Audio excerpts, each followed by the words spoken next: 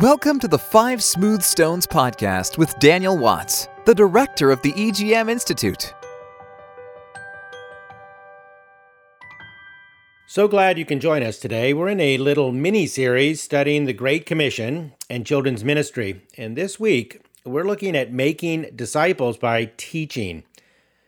My friend had completed his doctoral studies, and after all the research, writing, and scholarly activities, he was ready to celebrate. What followed was a series of parties, dinners, and celebrations with family, colleagues, friends, and at the end of all the celebrations, he went to dinner for a sort of quiet, intimate celebration with just his wife and children. They had made an enormous sacrifice, and he wanted to thank them as well as celebrate. He later confessed that the status of his doctorate and celebrations had sort of inflated his ego a bit. His daughter saw fit to help with that. During dinner, she asked her dad, "Dad, now that you're a doctor, can you write prescriptions for medicine?" He answered, "No, it's not that kind of doctorate, honey. It's an academic and scholarly degree." She replied, "Oh, so you're a doctor that can't help anybody." Everyone laughed and his ego was deflated. Unfortunately, many of today's teachers, including many in the church, are teachers that can't help anybody. Extensive time and effort is made on communicating Bible knowledge and proper doctrinal truth with very little attention given to life transformation. In the final participle of the Great Commission, Jesus addresses this issue. As we have already noted, the Great Commission itself has only one imperative: to make disciples, with three participles describing how that's done: going, baptizing, and today we look at the third and final, teaching. The final participle, teaching, is a concept at the very heart of children's ministry work. Children's ministry is definitely about teaching, and we need teachers to serve in children's ministry. In fact, teaching is a central aspect of the ministry, and that's why I'm going to explain what we mean by teaching. The Greek word for teaching is from the root dek, meaning to accept, extend the hand to, and the idea of repeatedly extending the hand for acceptance. The word therefore suggests this idea of causing someone to accept something. In its various forms, this word occurs 14 times in the Gospel of Matthew. Consider these observations about Jesus' teaching. Jesus taught in a variety of venues. He taught in synagogues. He taught in the open air. He taught at the temple. He taught and spoke with unique authority. Jesus taught people about himself, the kingdom of God, and the real meaning of the scriptures. Jesus' teaching was relevant to the real life of the people he spoke to, and he wanted people to live according to the lessons he taught. Jesus commissioned his disciples to teach others what he had taught them in Matthew 28:20. In contrast to the mentioned only time notion of baptism, Matthew's gospel contains a great amount of Jesus' teaching, starting with his early teaching in the Sermon on the Mount in Matthew 5. And continuing through the whole gospel. Particularly important for children's workers is Jesus' reference to teaching in the Sermon on the Mount. So let's set the scene. In Matthew 5:1, we find out where Jesus was and who was with him. Now, when Jesus saw the crowds, it says he went up on a mountainside and sat down. His disciples came to him and he began to teach them in Matthew 5:1 and 2. Did you notice that the disciples were the primary focus of Jesus' teaching? This detail is significant because it clarifies the meaning of his later teaching in Matthew 5:19 through 7:27. And let me read how he kicks off that teaching in Matthew 5:19 through 20. "Anyone who sets aside one of these least of these commands and teaches others accordingly will be called least in the kingdom of heaven. But whoever practices and teaches these commands will be called great in the kingdom of heaven.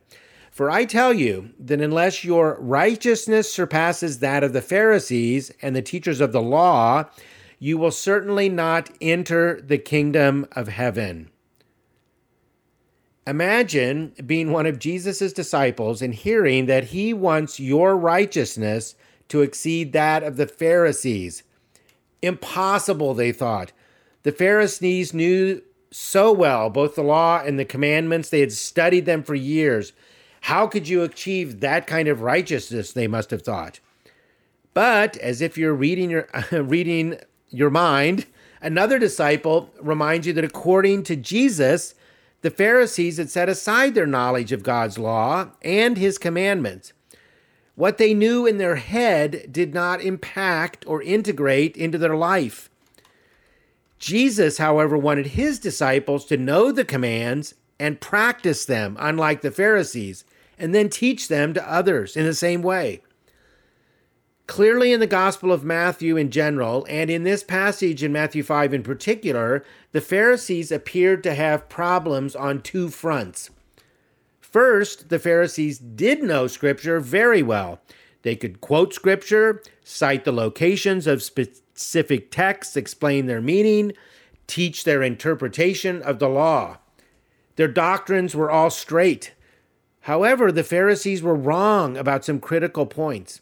Wanting them to understand and teach the truth of Scripture, Jesus corrected them on numerous occasions in Matthew 9, 12, 15. While the Pharisees' zealousness for the truth was admirable, their misunderstanding of some fundamental truths put them at odds with Jesus' teaching. They didn't know everything. And second, the Pharisees didn't do what they taught others to do. So, of course, they were also not transformed by what they taught. Jesus pointed this out in the famous woes passage of Matthew 23. There he forcefully condemned the Pharisees by using the term hypocrite 7 times in a single passage.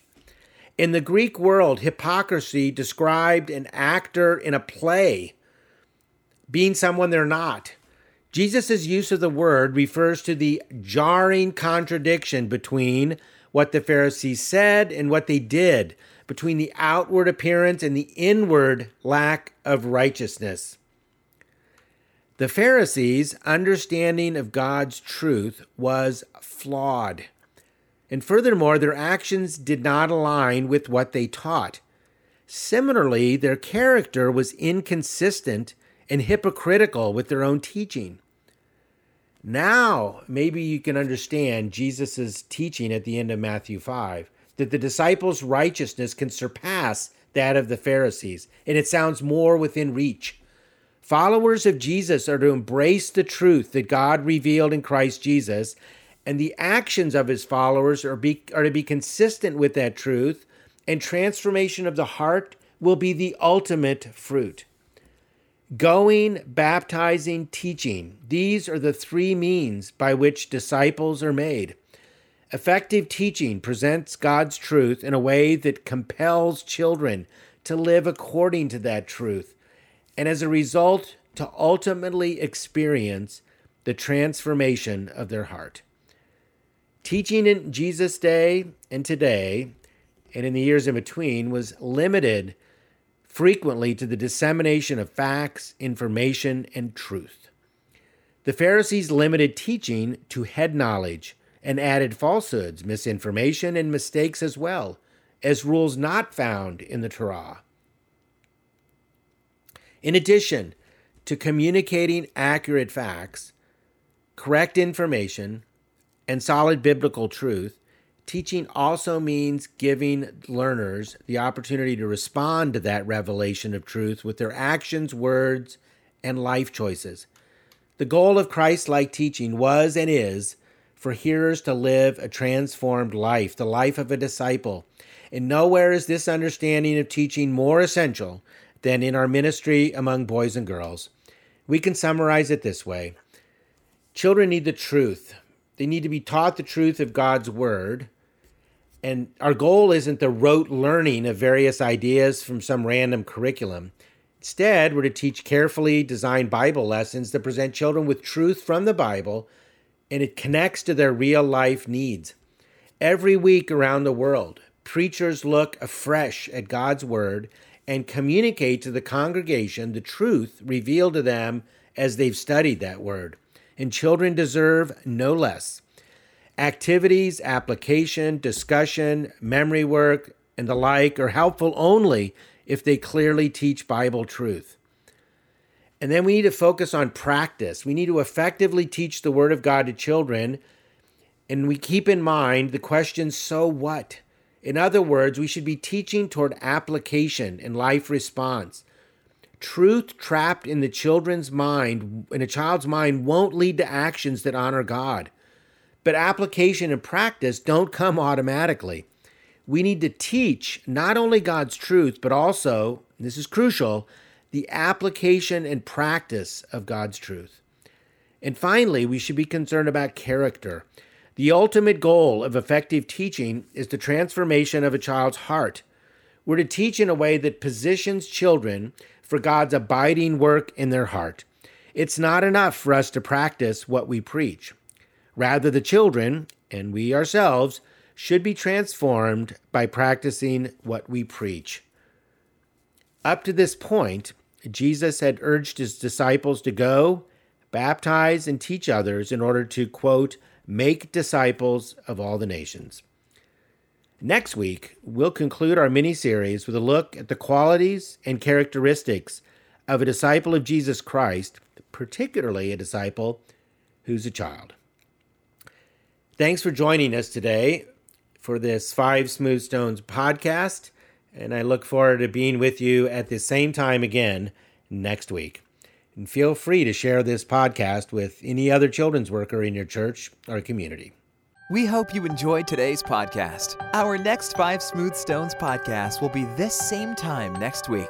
To learn more about life-changing children's ministry, check out the EGM Institute website at www.egminstitute.org.